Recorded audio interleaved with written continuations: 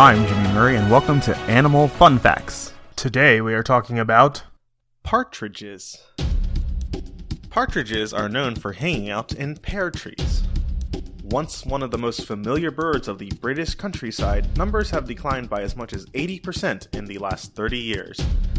Though now known as the grey partridge, it is often still called the English partridge or just the partridge. Few birds have been as intensively studied as this, but despite our detailed knowledge of its requirements, it has been proven... Really? Where this bird has been introduced into North America, it is generally known as the Hungarian partridge, reflecting the source of the stock birds. Ironically, the only thriving populations in England today are to be found on shooting estates where the birds are carefully looked after and ground predators are controlled. Grey partridges are remarkably adaptable and can be found from coastal dunes to the edge of moorland. Partridges form pairs early in the year, and these birds will stay together until the autumn.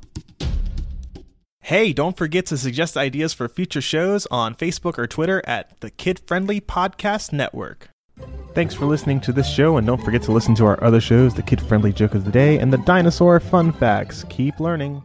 End credit theme is Winner Winner by Kevin MacLeod of Incompetech.